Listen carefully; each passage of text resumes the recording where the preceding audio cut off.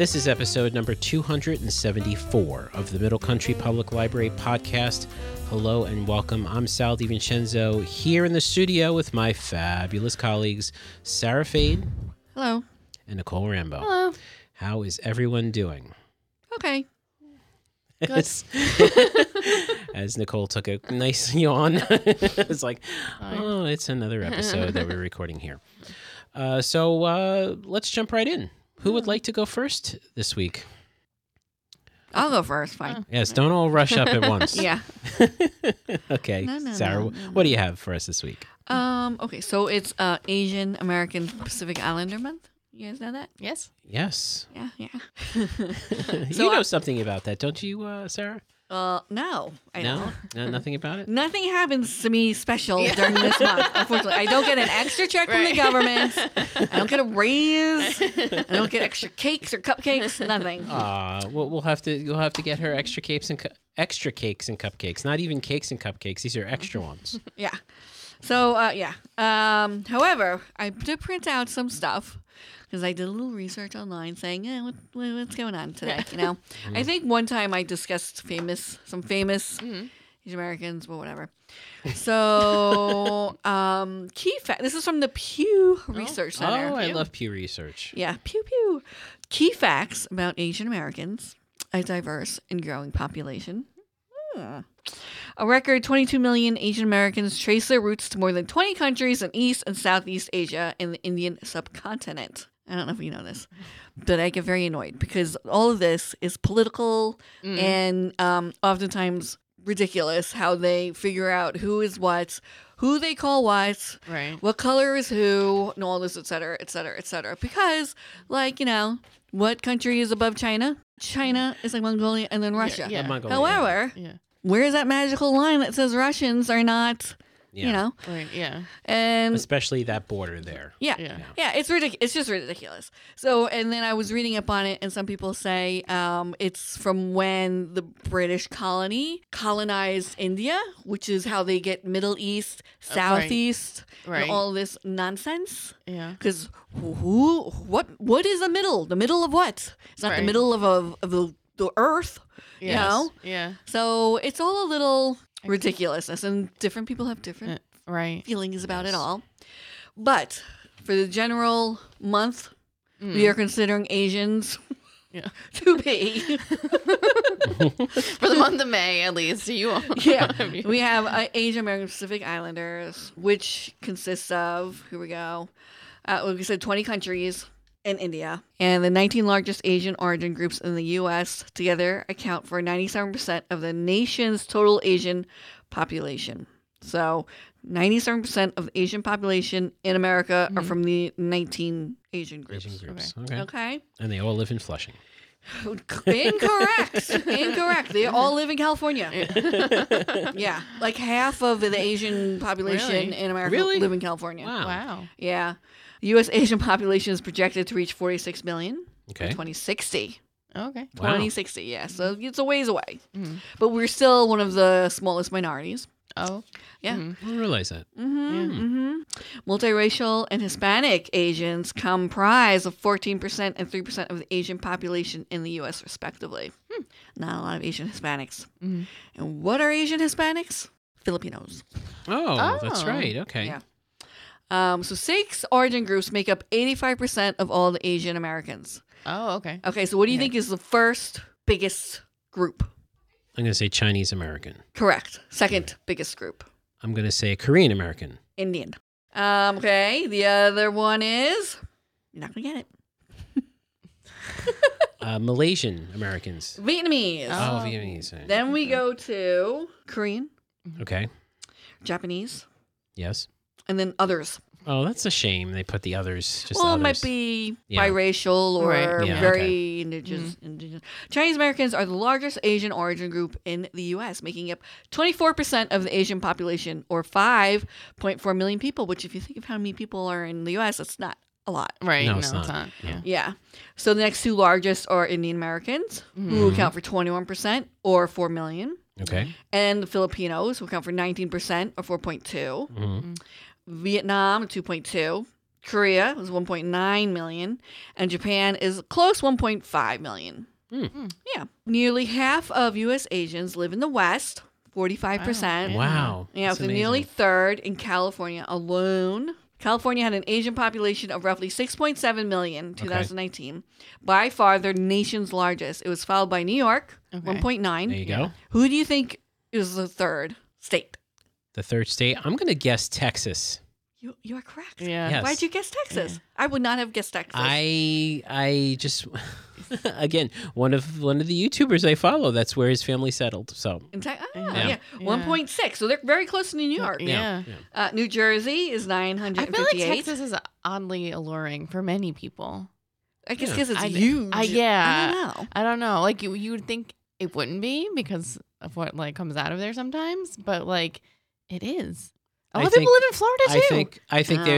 there's a stereotype Yeah. that I think Yeah. Texas is much more diverse than people think. I feel like there's like Well, pockets it's of Texas. huge. Yeah. Yeah. Well, it takes a full day to drive from Right. Yeah. point one. It's Yeah. like 13, 14-hour drive from one end to the other, which I've done. Yes, you have. People from Asia are made up about 14% of the 10.5 million unauthorized immigrants. Ooh. Foreign nations in Asia were among the top 15 countries of birth for U.S. unauthorized immigrants. India, number 1. China, number 2. The Philippines, number 3. And Korea, number 4. U.S.-born Asians are substantially younger than the rest of the Asian American population. I don't know. Here you go. Okay. Overall, 72% of all U.S. Asians were proficient in English as of 2019, meaning they either spoke only English or spoke the language very well. Interesting. Yeah. Interesting statistic. So nearly all U.S.-born Asians, 95%, were proficient in English, compared with 57% of foreign-born Asians, which would Oh, make okay. sense. sense. Yeah. yes. Yeah. Right. Yeah. It doesn't take a genius to Yeah. figure that one out. I feel like Okay. they throw. It's like, look, we need like 4 more statistics. Yeah. Yeah, Yeah. like- Yeah. It's an odd thing to measure. Yeah. Like. Yeah, well, I hope so. I think that will be statistically high in all. Right. Yeah. Interesting. That's Interesting. an interesting article. Yeah. Yeah, Interesting stuff. Yeah. So, Cool. just So- a little tidbit about the Asians in Yes. America. For those of you who don't know any Asians. So we do have displays here at the library Yes. that you can take advantage of here, especially on the adult side. I know I've seen them. If you want to read up on some Asian Americans, Pacific Islanders, we have many books by authors and artists. So thank you, Sarah.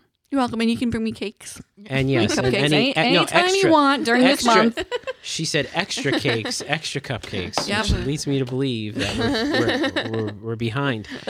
Thank you, Sarah. Nicole, what do you have for us this week? So, not to burst anyone's bubble, but we don't record on the day that we release.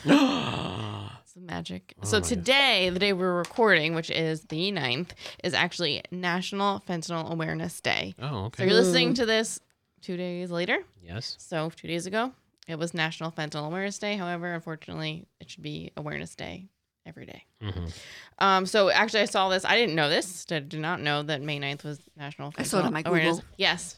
Google had it on the bottom. That's like how I saw it. So they have a night, and I'm sure if you look, this up, it's recovertogether.withgoogle.com. So like today it's there, but I'm sure on the 11th, when you hear this, when you go to it, it'll, everything will still be there. So they have just some facts. Fentanyl is involved in more deaths of Americans under 50 than any cause of death, including heart disease, cancer, homicide, suicide, and other accidents. The use of illegally made fentanyl is fueling a national health crisis. People are using it unintentionally, which is the whole, thing around it. It's people lace other drugs with fentanyl. So they use it unintentionally and dying from overdoses as a result. Even if you don't use non-prescribed drugs, chances are that you know someone who has been impacted by the current crisis. One of the questions is, how is this different from other drugs? And it says even small doses of fentanyl, as small as 2 milligrams, equivalent to 2 grains of sand, can be fatal. And some drug dealers are adding fentanyl to other commonly used street drugs. So again, people are dying from unintentional fentanyl use. They don't take fentanyl. They take cocaine, which is laced with fentanyl, something like that. It's a potent lab-made opioid, up to 50 times stronger than heroin. Jeez. So it's a national crisis, but more specifically to home, it is a New York crisis, and then it's a Suffolk. It's really bad in Suffolk County, even worse than Nassau County. So there was an article that came out last year in March of 2022. Suffolk officials said there were 415 fatal overdoses in the county in 2021. How many? 415. Wow. Including 134 suspected deaths that they hadn't confirmed yet at the time. And in 2020, so that was 2021. And then 2020, there were 411. And in 2019, there were 345. Obviously, that big jump happened during COVID. That really compounded an already a crisis even worse. The article goes on to say that many of those struggling with anxiety and depression during the pandemic turned to drugs and alcohol to numb their pain, which is why the increase in number. And then that number is likely, to grow. It says nearly 2/3 of those deaths nationally, according to the CDC, were caused by fentanyl, a cheap synthetic opioid. Again, that's easy to manufacture and smuggle in. Drug dealers are lacing heroin and cocaine with fentanyl here on Long Island as well. And then there's a opioid data dashboard for the New York State. Again, this is a little bit more recent. This is from 2022, I think, and overdose deaths involving synthetic opioids other than methadone, so this includes fentanyl, has worsened. It's at 23.1%. Suffolk is higher than all of Long Island and all of New York State, and it's getting worse. Long Island, like Suffolk County, has a little web page that will list, and then New York State actually I think has a really nice one. It's the Office of Addiction Services and Support, and they have a kinship care toolkit. So it goes, because a lot of these people who are struggling have families, they have children. So for caregivers of children who have been affected by addiction or overdose, they have a whole toolkit that you can look at, and it's very well put together. And then also the national government, they have one as well for Health and Human Services. They have some information. I thought the New York State one looked really nice, easy to navigate, and everything. Sesame Street, sesameworkshop.org, they have a parental addiction thing as well, website. Carly is one of their characters, and her mom, I believe, struggles with addiction. So that's a character that they brought onto the show because it is, I won't say so common, but it is something that kids are dealing with nowadays because, of what's happening. I've met families who have, it's grandparents now who have care of their grandchildren because either tragically they've died or they're in recovery or whatever the case may be. So it's something that we see here at the library, Al-Anon is pretty famous, right? So and they have Alateen, so that's for alcohol, families who have family members who have alcohol addiction, and they have Nar-Anon and Narateen, so that's for narcotics. So there's things you can look into. We have, Long Island has their own chapters and everything.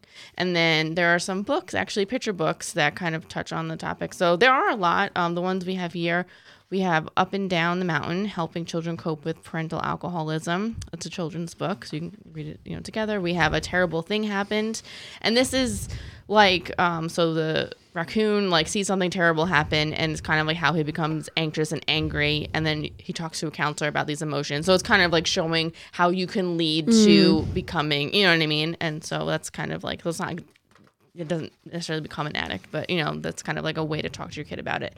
And then there's My Big Sister Takes Drugs and I Wish Daddy Didn't Drink So Much. These are by Judith Vigna, and the titles are very exactly what they are, but the kids see, what it is. So, it's something to look at. I would say as an adult, you might want to take these books out first, kind of read them yourself, go through them and see how you're going to talk to your kids about it. Use the toolkit from the website to kind of help you navigate that. But, it's a sad topic, but it is, we have Narcan training here. So, it's something that we definitely discuss in the library, helping people, with addiction or what to do if you see someone overdosing. You can give Narcan to anyone you think is overdosing, even if it's not fentanyl, it's not going to hurt them. So, if you can go to trainings yourself. The county has trainings, throughout the year. And they give you Narcan to have on you. So it is sad and depressing, and hopefully it'll get better, especially with awareness. So, yeah, today's National Fentanyl Awareness Day. Okay. Well, thank you, Nicole, for making us aware. Yeah. Stay tuned for next week's episode. if you want to hear more about drugs and drug use. I will say, like, I don't know if you guys are fans of John Mulaney. He's a comedian. Yeah. Did you see his last special that he just released? Yeah, and I thought it was really good. Yeah. No. And he people are fans of his. Like, he was addicted to cocaine and pills, and he went through recovery. It's like during COVID, and so his new special is about that experience, and it was good. So, you know, you can definitely come out on the other side. Obviously, he is a rich and famous person. He has access to whatever he needs to help him get there, you know, and I do think that he kind of talks about that. I don't think he understands that that's the case, you know, but it is an example of someone coming out the other side, which is good. So. Yeah, he says his intervention had like 12 of the biggest stars in television. So, star-studded. Star-studded intervention. Yeah. So. All right. Well, thank you so much, Nicole. Mm-hmm. And that does it for another episode. If you want to listen to older episodes or read our show notes, visit our website, mcplpodcast.com. If you're listening on YouTube, hit the like button and hit subscribe, because we have a lot more than just the podcast here on our library's YouTube page. And if you want to get more in-depth with our show notes, then you can go to our blog.mcplpodcast.com. And I did drop a hint that next week we will be doing a movie chat. Oh. So if you want to watch along and watch the film before you actually listen to the episode, next week we are talking about Cocaine Bear. Mm-hmm. So, National Cocaine Bear Awareness Day. So that is coming up next week. So for Sara Fade and Nicole Rambo, I'm Sal DiVincenzo. We'll see you on the next show.